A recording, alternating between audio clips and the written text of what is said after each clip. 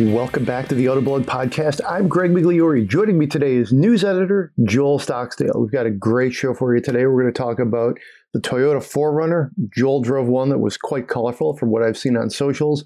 I drove the 2022 GMC Sierra AT4 with the Eco Diesel. So it is actually a lot of fun, kind of like a little bit of a monster truck. That one is like a kind of Christmassy holiday red. So staying with the color stuff. And let's see, what else do we have here? The Hyundai Palisade long-term update. That is more of a drab shade of kind of blue. Break down some news for you this week. BMW's final V12 rolls out this year. Bollinger shifts to commercial strategies. And we're going to talk about the upcoming Toyota Sequoia. So with that, let's bring in Joel, Mr. News Editor. How are you? Doing all right. Cool, man. So let's just jump right in here. 4Runner. Break it down for me. What did you do? Which trim was this? So it's the new Toyota 4Runner TRD Pro. Cool. And this particular one was kitted out with a bunch of TRD dealer accessories. One of the first ones that stood out to me when it arrived, other than the electric metallic lime green paint job, which I'm a huge fan of. It looks awesome, and it arrived on a very snowy day, and so it really popped against the white snow on the ground. But one of the first things that I noticed was that it had a bug and rock shield on the hood, and gosh, I think it's probably been about 20 years since I've really seen cars running around with bug shields on the front. That's just one of those accessories that I don't see anymore. I was kind of surprised. It also had the big tubular cargo rack on top that makes it look expedition ready. In the back, it's got the slide out tray to help you load up items into the back. And the worst part of all the TRD accessories on it was the TRD exhaust. And this is the second time that I've had a Toyota 4Runner with the add-on exhaust, and it's awful. It's so bad. It was bad the last time I had it. It was bad this time that I had it. It is something that you should try and avoid at all costs. Because the thing about it, it sounds like someone took a Sawzall and took the muffler off the back of it. It's this low, droning, nasty V6 noise. It's really unpleasant, and it's quite loud. And even like cruising on the highway, it gets drony. It's not pleasant. It's interesting because I would agree with you. It's been a while since I have driven the 4Runner with the TRD exhaust, but I have driven one. I can kind of vividly remember, like, this is a few years back, but it kind of looked, maybe it does look old school, and then it sounds just like rough. Like, I remember driving it, and a couple of passengers were like, this sort of feels like we're driving a 1990s SUV in every way. How it looks, just the general vibe, and how it sounds. And that was not a compliment, the TRD exhaust sound. So, it's pretty wild. I'll say this, I'm pretty jealous. A TRD 4Runner, there's a lot of fun things going on there. That's one of those crossovers, SUVs, that when you drive it, it's like, it's fun to drive. It's almost like playing with cars, as a kid, you're like, it's a fun thing to do. How are you feeling about the 4Runner's driving dynamics? I drove one last summer, and it was exactly what it's always been for me. I don't know if anything's changed for you, but... Not really. To be honest, I think I have changed more than it has. Because I used to not be a big fan of the way it drove. But I've kind of softened up a little bit on sort of the old school SUV vibe. Which having purchased this 90s Chevy Suburban may be contributing to that. Because it's just kind of a squishy, laid back driving experience. You just kind of you lean on the torque that the engine has there and not worry about going anywhere fast. Um, and you can just pound over anything. You've got big, thick tires and lots of suspension travel, so you have no fears of any potholes or anything, which is really nice around here in the winter. I will say that because it's got a lot of it's got a lot of decent goodness still baked into it. One of the big things is that it is actually a really quiet SUV, except for the exhaust, and that's something that's easy to avoid. Just don't get the exhaust. And it handles decently. I would not be surprised if Bronco handles a little better, being a lot newer. But what the 4Runner really could use, it really could use a new transmission. It still uses a 5-speed automatic. And it's very smooth, but it's terrible for fuel economy, and it's not doing it any favors in acceleration either.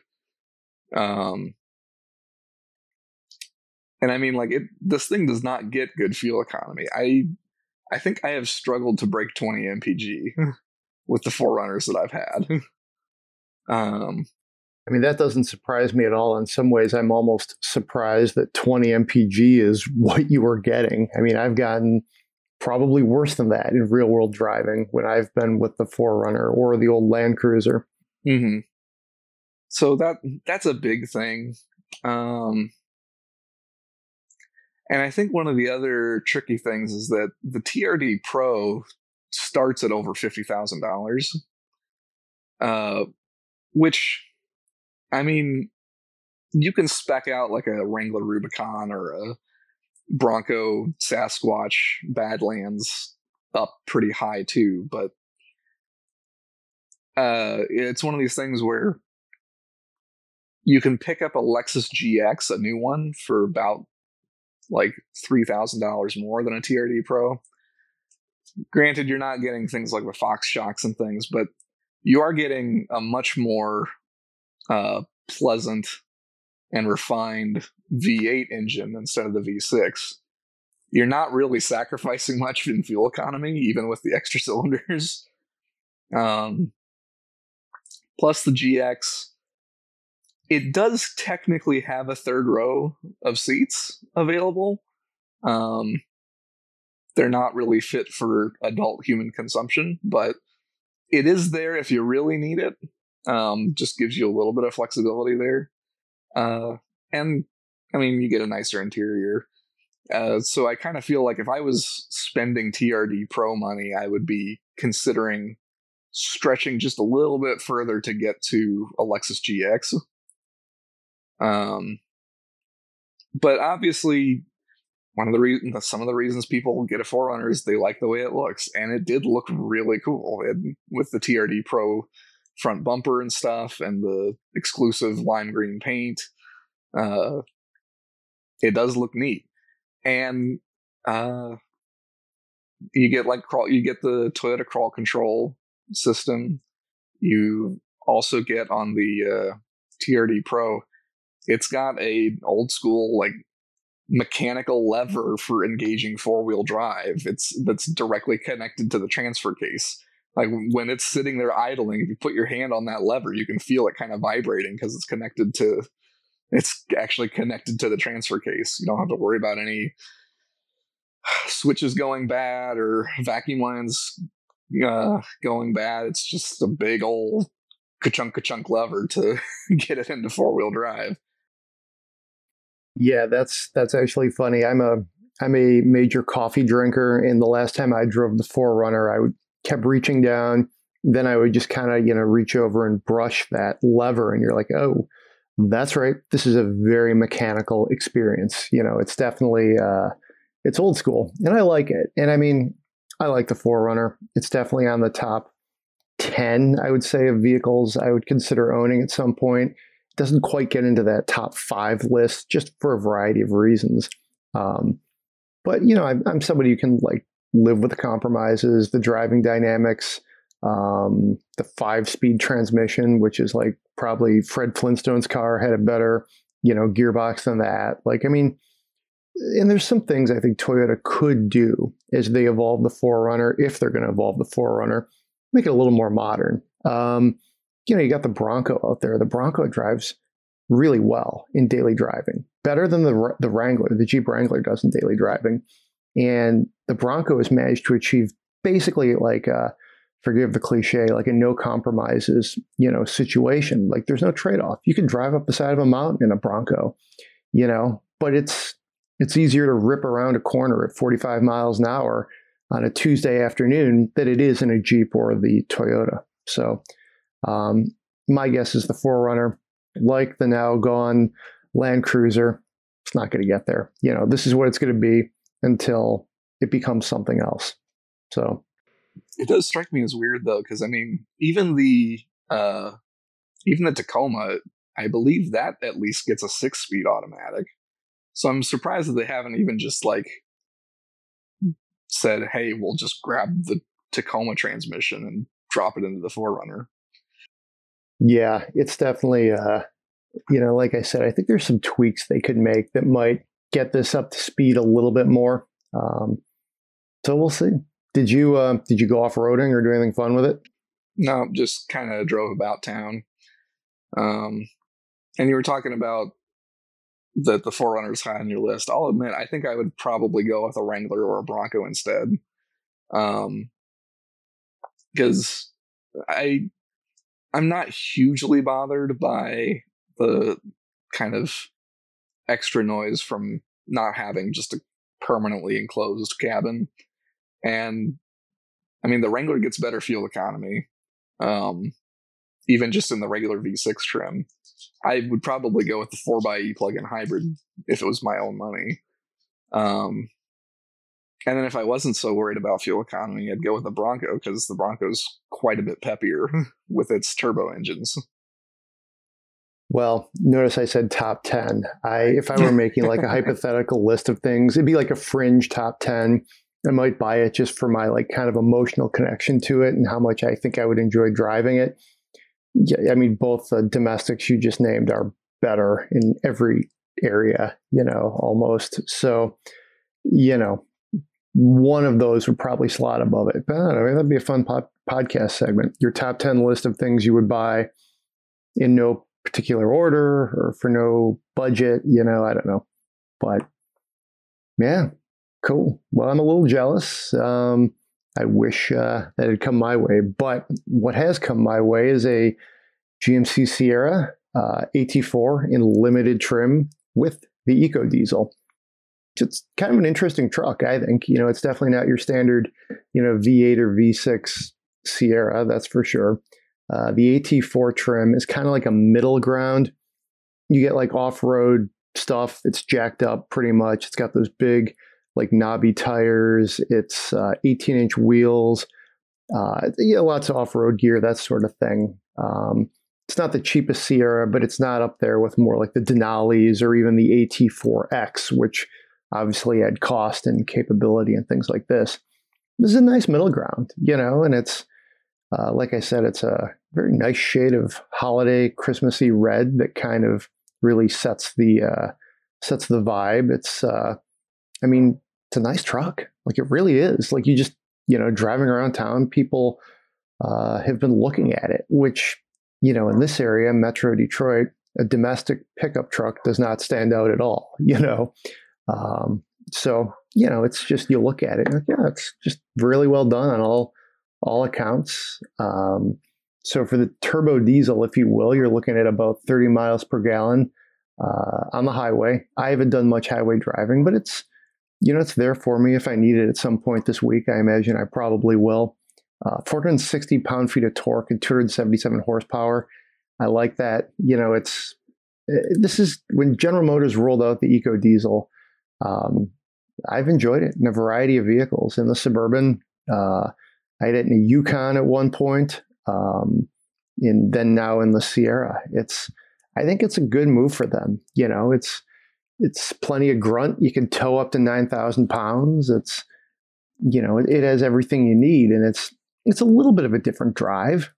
Driving dynamic. A lot of low end torque, obviously, but it's not like like an old school diesel at all, where you're like, oh, I'm driving this like diesely, thing in my truck. It's definitely like a modern, torquey feel, like I said, and it's I would say it's like sort of the highest evolution of diesel at this point, that I've tested in a modern vehicle. So, props to GM for kind of investing and staying with the technology, especially for their full size trucks and SUVs. So, I mean, that's been fun to drive. Played around with the multi pro tailgate. Multi flex is Chevy. I actually did a video for TikTok and had to do multiple takes because I kept mixing up which one was which. It's the same experiment or same capability, which is nice. If you want it as an option, it's not that much money. I think it's only it was like $595, $600. I'm not sure if they've raised it or not, but if you want it, cool. You don't, all good. Just even having it for like to put stuff on, like for tailgating or to step into the bed is kind of nice. So, I mean, yeah, it's just I've been enjoying my week in a full size Sierra, and you had the AT4 trim on there, which I haven't gone off road with it yet, and the Eco Diesel too. It's just kind of like it's an interesting truck. Let me put it that way. A lot of things going on. So, yeah. Yeah, I haven't really had the opportunity to drive the diesel all that much. I've driven Ram Eco Diesels. Actually, that's about it. I haven't driven the Ford diesel either. But it really does amaze me how good the fuel economy is on the GM diesel trucks. And I think it's really cool that they offer it on the SUVs too, which I think is a really interesting selling point for them, because at least in that segment, there's not really anything comparable, because Stellantis doesn't offer the Eco Diesel on the Wagoneers, and there's no diesel or hybrid options on Expedition. So I think it's a neat selling point for them. I feel like I should probably correct something I've said earlier. I've been saying Eco Diesel. Eco Diesel is like the trademark for Ram. GMC, General Motors, and Chevy, they use Duramax. That's their brand name, obviously. Somehow Eco Diesel slipped into my subconsciousness. So if you are, which is probably Stellantis and Ram somewhere, like, well, we did our job. We've got this guy subliminally thinking truck diesels and he's thinking of us. But nope, obviously these are Duramax diesels. So, there's that. But regardless, it's, I think it's a nice option. It's one of the things that if you want one of these, now's probably the time to get one. We're going to start to see I think probably smaller displacement engines, more electrification.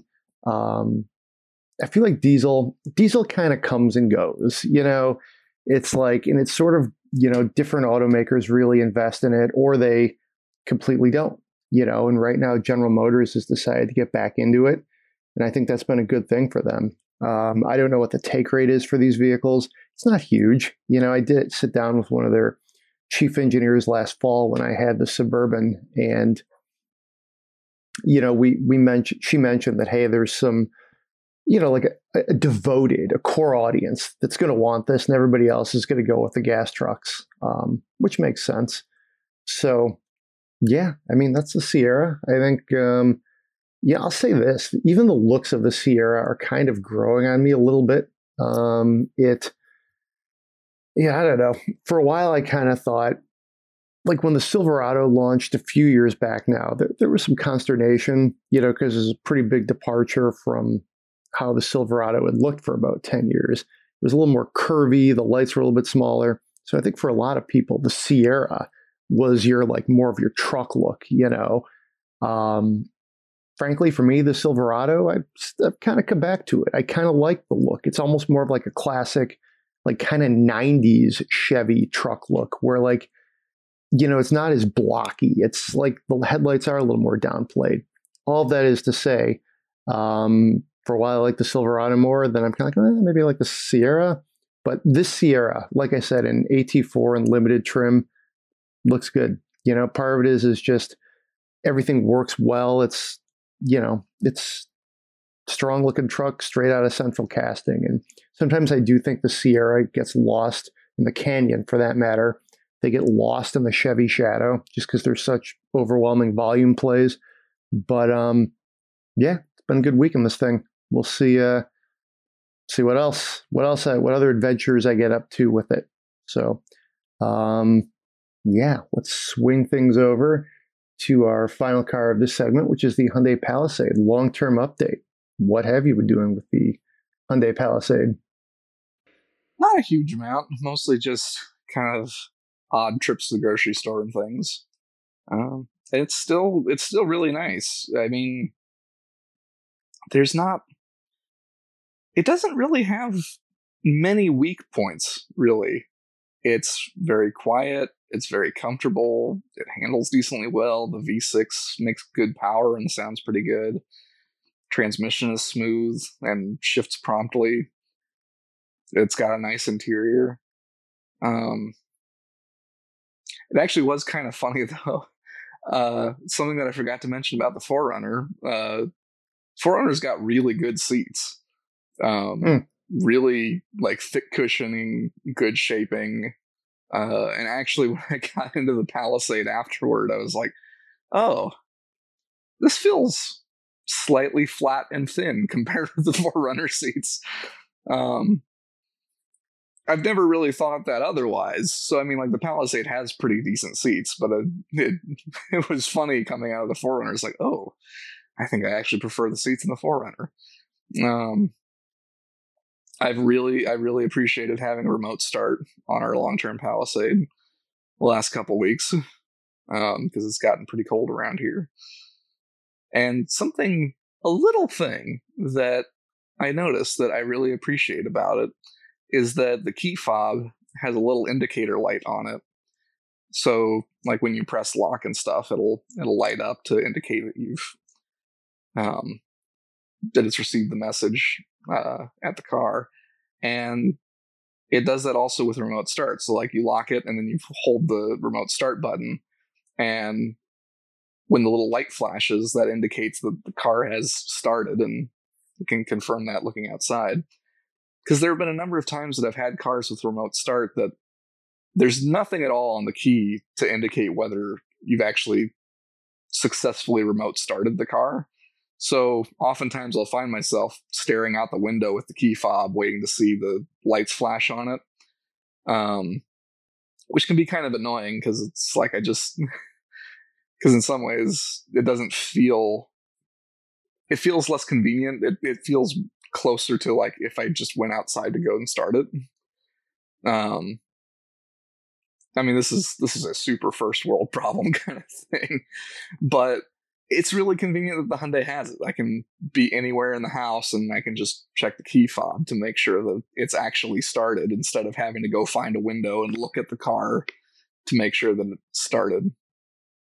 That's funny. I've been doing that with the not the Eco Diesel, the Duramax diesel. I almost said it again there this week, but with the GMC, like, when that thing starts up. But I hear you. And it's kind of like a nice little thing, I mean, like you said, it's a first world problem.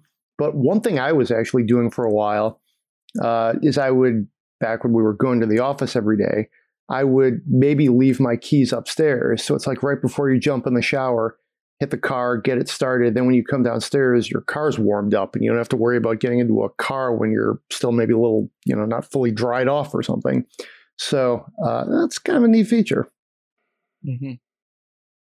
So the Palisade has been here a while. I mean, how you feeling? It's going to be with us, I think, into the early spring, but its days are we're on the back nine with the Palisade. So I don't know how are you feeling about it as an Autoblog long-termer. I mean, it's been really good. Like I said, it doesn't really have any weak points. I mean, and that's kind of why I felt like that and the Telluride have sort of been like the number one choices for like a big 3-row crossover, because they look good. They've got nice interiors. They drive well. They're priced well. Like they do everything well. And there's really not much downside. I will say it's not as fuel efficient as I would like it to be. I was looking at our fuel economy numbers, and it does look like it is mostly holding up to EPA numbers, but around town, it's pretty thirsty. A lot of the time, I've been getting like 16 or 17 around town, which I don't know. Like I know it is a big car with a decent sized V6, but I just kind of feel like we should be a little bit farther ahead than that. I would really like to see Hyundai Kia roll out some kind of hybrid version of these SUVs, especially because the Toyota Highlander hybrid, which is not a paragon of refinement. I've driven it, and the engine can be kind of thrashy, but it does get impressively good fuel economy for being as big as it is. And also when you have things like the Sienna, which is a hybrid, and the Pacifica hybrid, which are like, if you're hauling a family or hauling lots of stuff, I mean, you should be considering a minivan in addition to a crossover SUV. I mean, those get far better fuel economy. And the Pacifica is actually a pretty refined powertrain, since it's a V6 hybrid. Yeah, I would agree with that. Yeah, so yeah, I'd like it to be a little bit more efficient, but that's kind of really the only one big complaint. Couple other like minor notes that are like super specific and not really a reason not to get it, but I helped a friend move out of a dorm room a couple months ago, and took the Palisade to help move the mini fridge out of his dorm room, which was a fairly tall one. And we couldn't fit it upright in the back of it. We had to lay it down on its side, which I was like, boy, this is a big crossover SUV. Surely it'll fit standing up. It's like, nope. And also, I don't know. Maybe this should be an op-ed that I write at some point. But I kind of miss having second row bench seats, for the very specific reason that the dogs that I have owned have been on the larger side and don't fit that great on a captain's chair for long distances. They have a hard time laying down. And to like create sort of a platform across the two captain's chairs is not a very easy or convenient thing. So I'm actually kind of a fan of bench seats in the second row, but I do understand that for human passengers, captain's seats are usually more comfortable and provide better access to the third row. Yeah, my dog would just ride shotgun, or she would lay like in front of or between the captain's chairs, depending on how everything was all set up. But she's a pretty big dog. Golden retrievers take up space, but I hear you. Bench seat for the dog. That's when like they're really living living large. When you get a nice like good old bench seat for the dog. So I hear you. We'll see. I mean, it's like I said, I hope to get into it one more time. We've certainly put the miles on this Palisade. It's been to North Carolina twice, I think. I forget if it's actually been to Florida or not. I think that was our minivan, the Pacifica we had a couple years ago. Made a couple trips to Florida. May have been to the East Coast, but that's the idea here is, we use them, we experience them, check out our long-term coverage, because we've got some kind of weird issues with it too. So check that out. Rodents have been friends with it. That's been a problem. But yeah, that's a long-term Palisade. Let's head on over to the V12 BMW 7 Series. This is the last one. There will not be another one. M760i. It's going to roll off the line in June of this year. You might be actually, almost the headline here is almost like, you might be surprised to know you can still get a V12 BMW 7 Series. You really can't get one of these, but they were making them well into this new modern century, long after V12s have gone out of any sort of like mainstream application. I was just pulling up a driver's notes we did about, 4.5 years ago here. 5 years ago almost.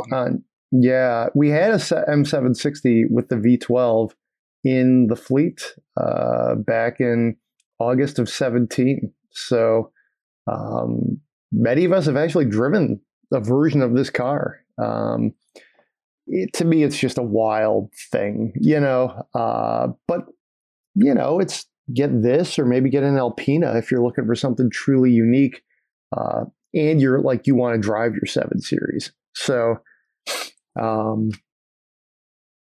definitely a different spin on the executive sedan. Were you ever a V12 guy there, Joel, or are you more of like an Alpina or go with one of the turbo options? What do you think? Yeah, I mean, I like a good V12 in like a supercar or something, but especially nowadays, I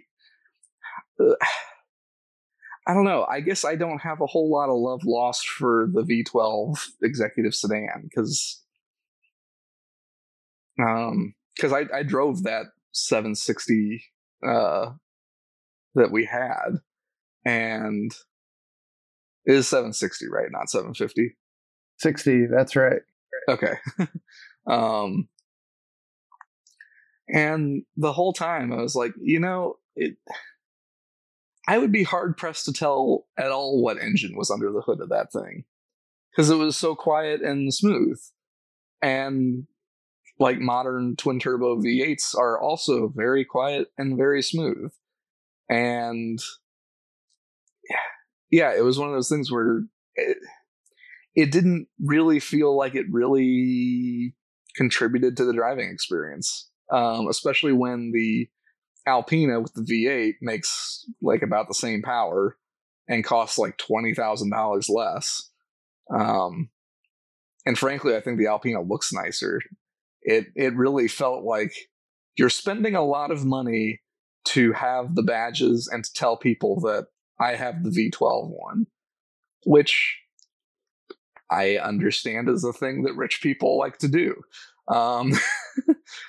But yeah, the whole time I was just like, this doesn't really feel like it's doing anything to make this a better car. And if it's not doing that, I don't see the point. I'm not necessarily swayed by, ooh, I have the badges and I have the money. Yeah, I am looking through our old notes here, and this is an expensive car we had here. It's 100. The one we tested was 179, 595, 0 to 60 in 3.6 seconds. Which honestly, that sounds a little. All right, sure, I'll believe that. Driving the 7 Series is like driving a very large, almost ocean liner in some ways, despite the fact that it does handle pretty well. I've driven it on a couple of tracks, believe it or not. 6.6 liter twin turbo V12. 600 horsepower, 590 pound-feet of torque is what we had through the fleet. Like I said, 4.5 years ago. It's pretty wild. Yeah, I mean, it's like a dinosaur. It's going extinct. That's what's happening. That's what's going on. I would agree with you. I would get the Alpina because it's a better execution. Now, I actually happen to really like what Alpina does to many BMWs. I think they're very classy. They're different. I will say this. It's tough to if you're a BMW person and you can say, hey, I have a V12. I mean, that is kind of awesome. I mean, I haven't gone over the list of the number of V12s that I see out there, but it's very short. So, yeah, and I actually kind of think that maybe part of the reason that it didn't really feel that different is the fact that it is a twin turbo V12. Yeah, and turbos tend to dominate the character of the engine when they show up. Like if it was a naturally aspirated V12, I think that would make it a much more interesting and more unique experience that might be worth the extra money. It probably wouldn't make the same kind of power, and that would probably be the issue, is that some rich guy would walk into the BMW dealer and see that the V12 one is less powerful than the V8 one and be like, well, I'm going to buy the V8 one because you've got to have the bigger number. I mean, to me, it's not even the horsepower. It's just V12, like that's where you're kind of like, it's just it's a rare engine. When you tell me what's in a V12, I'm thinking of like a V12 Phaeton or something, or like a Duesenberg,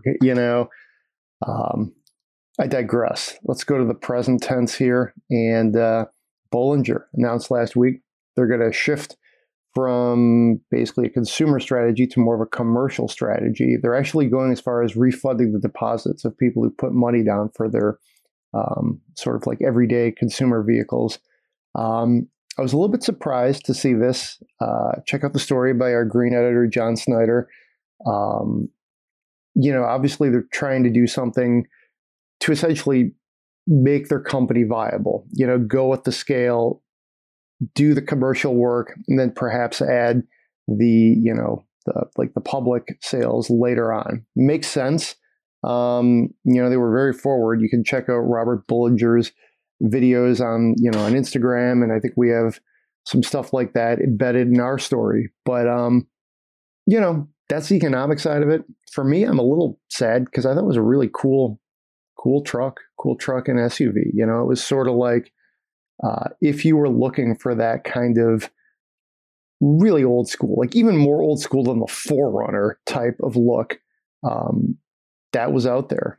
So I think this is a smart move on their part, and I think I think the main thing being that in the consumer space, the legacy automakers are now offering basically the look and feel of what they were going to offer, but with all of the modern amenities of modern vehicles. Because the Bollinger vehicles were basically like a steel box on a electric driving platform, which they implemented some neat design details, but if you want like an old school looking SUV, well, in addition to the Wrangler, now you've got the Bronco to pick from. And if you want an electric pickup truck, if you just need like a workhorse, you can buy the F-150 Lightning. Or if you want like a flashy, off-roady, unique looking thing, the Hummer is coming out very soon. So why would you spend as much, if not a whole lot more, for something far more basic? I hesitate to say crude, but I mean they're no frills designs. I don't think they would fare particularly well with what's coming out very quickly from established automakers with established dealer networks for less money with more amenities and safety features. And I think this is a smart move for them. And I hope it turns out well, because it does kind of feel like even the commercial space is starting to get kind of crowded with electric possibilities. Rivian is making vans for Amazon. GM is working on vans. And even like Ford and Stellantis have electric versions of their commercial vans, both for sale overseas, and could probably implement them pretty easily in the US. I would agree with you. I think Bollinger's play, I remember actually, I think I wrote the first story on them. Like, again, we're really going back to 2017 in this podcast. it was just this really cool, almost like luxury item. You know what I mean? Just really something special, something different. So, I do kind of wonder how you're going to translate that to the commercial space. Because I always thought maybe they can be almost like this expensive retro, like toy, you know. So we'll see. And if they're not going to do that, I do kind of wonder what they're going to do in the commercial space. They have a plan, hopefully they can, iron it out. But it's definitely a big pivot for the company and, how they were originally positioned. And hey, that's what you got to do. I mean, once again, going back to 2017, it's, a lot of things have happened since then. You mentioned all the different companies from Rivian to Ford to Chevy that now have plans for electric trucks. It just shows how quickly this business moves and how you have to be able to adapt. And, you never know where your competitors are going to come from. Yeah. And I do think like if they do kind of focus on sort of like chassis cab type stuff that can be easily reconfigured for different needs, whether it's like a moving truck or like a utility truck for like a power company or something, stuff like that. I think there's some potential there, especially like slightly heavier duty kind of things. And I think that is kind of what they're looking at. I think that could be good for them because it does feel like a lot of the legacy automakers are looking at sort of slightly lighter duty vans. And at least like in terms of the F-150 Lightning, it only comes in one cab and bed configuration right now. And the Chevy Silverado electric truck, that's a unibody truck, so that's not really reconfigurable very easily. So I think they have an opportunity. Hopefully, I hope they move fairly quickly because I think that'll be kind of a key thing. All right, so we were mentioning old Toyota SUVs earlier, the 4Runner, the Sequoia. We're going to see a new one coming up in the coming weeks. There's a teaser out this week. It's obviously a lucrative segment, and Toyota has not invested much in the Sequoia in years. So what do we know about this so far, Joel? So we don't know a whole lot. In fact, Toyota was even kind of cagey about actually saying that the teaser was for the Sequoia when they first put it out. But there were a couple of hints, including one that was only visible when you were playing with the brightness and exposure on the photo that made it very clear that it was the Sequoia. And it is an SUV that I would say is long overdue for a replacement. Like the current one is, I believe, even older than the 4Runner is, and has received fewer facelifts and updates. I drove one a little bit off-road when I went down to Toyota last summer for their big, what I've referred to as their Toyota-thon, where they just told us like everything they were like launching for the coming year. And I drove it and I was not impressed. Like the 4Runner feels well put together and has reasonably decent materials, but the Sequoia, it feels cheap in almost every sense of the word. It feels cheap and old in almost every sense of the word. And like it's based on the old Tundra, but it never even got the like interior updates that the Tundra got or anything like that. So it's a really old thing. The new version, we are expecting it to be based on the new Tundra, just kind of like the old one. And it sounds like it will be built at the San Antonio, Texas plant alongside the Tundra. So that would also lead us to believe that it's derived from the pickup truck. Now, based on the old Sequoia, which had fully independent suspension front and rear, which was significantly different from the Tundra, we're guessing that will continue to be the case, that the new one will still have independent suspension. which would also put it on par with the Tahoe and the Expedition, both of which feature independent suspension. It should get the twin turbo V6. We don't know yet if it will have just the regular twin turbo V6 or if it'll be available with the hybrid. I think if they offer the hybrid, that would be a very interesting selling point.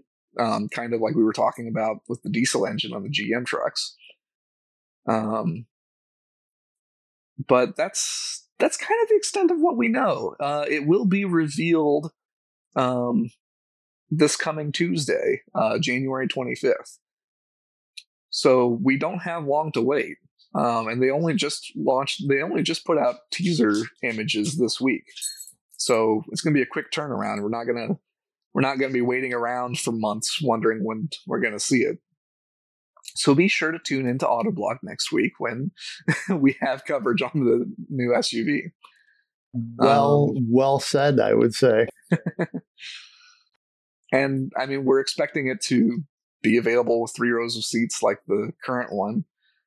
We have yet to see whether they'll offer it in 2 different wheelbases like Tahoe and Expedition, and their long counterparts, the Suburban and Expedition Max, I think is Expedition Max, or because for a while I think they called it the EL, and that was after they discontinued the Excursion and made the long version of the Expedition. Anyway, I'm digressing a little bit, but yeah, so should be interesting to see how that pans out. Yeah, I think it's a crowded segment, there's a lot of good things in there, everything from the Grand Wagoneer to the the Tahoe to the Expedition. It's definitely a segment that's lucrative. If you're going to be there, I think it's smart for Toyota to go ahead and invest in it and try and make something that's credible. It'll also be interesting to see what they do for kind of off-road capability and stuff, since they're discontinuing the Land Cruiser here in the States. It'll be interesting to see if they try and make the Sequoia kind of fill that space a little bit more for them. Because it used to be that, like, well, it was okay if like Sequoia wasn't quite the full-on off-roader that the Land Cruiser was, because there was the Land Cruiser, but now that's gone, and so there's a little bit of room for something interesting to show up in that area. I think that's a very logical move. Sequoia with some TRD parts on it sounds kind of interesting to me. I'll be very intrigued to see what they can pull off here. So tune in next week. If you enjoy the Autoblog podcast, please give us a 5-star rating on Apple Podcasts, Spotify, wherever you get your podcasts. Send us your Spend My Monies. That's podcast@autoblog.com. Or if you have any mailbag questions, you want to know more about whether it's the Sequoia, the 4Runner, any questions about our long-term cars, or whatever is going on in the industry, we'd love to hear from you. Thanks for joining me this week, Joel. Everybody be safe out there. We'll see you next week.